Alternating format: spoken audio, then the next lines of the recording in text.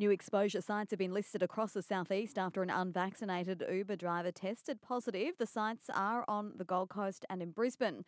Chief Health Officer Dr. Jeanette Young says the unvaxxed man is still very ill in hospital. He is so sick. This is a man in his 30s. He is so sick that we're having difficulties talking to him and getting information from him. And we're now at the 9-day mark. That's how long you have to be vaccinated if you haven't already, to have enough time to build up immunity before our border reopens. You can do it tomorrow between 9 and 3 at Beerwah State High School, Coolum High School, Noosa District High, Nambour State College, Sunshine Beach High and Maroochydore High School. You can also go to the Caloundra Indoor Stadium at any time, your local pharmacy or GP. Well, it's about to get a bit busier with data based on migration during the pandemic showing the Sunshine Coast among the top 10 regions in Australia set to boom with visitors.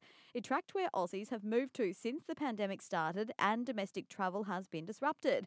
Moveable spokesperson Adam Coward says their data showed Brisbane topped the list, with the Sunshine Coast coming in at number 7. People have found that they can now live and work from anywhere, and I suppose there's a lot of people that are downsizing, who are retiring and looking to move, and what we've seen is COVID has been a real catalyst for people changing where they want to live.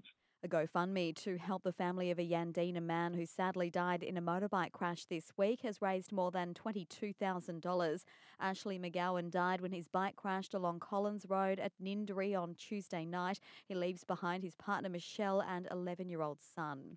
And swimmers in parts of the Mary River have been told not to put their head underwater. Recent water quality testing at Moy Pocket, which is just downstream from Kenilworth's popular camping areas, have returned results showing high levels of E. coli, the levels in fact 5 times higher than what's recommended.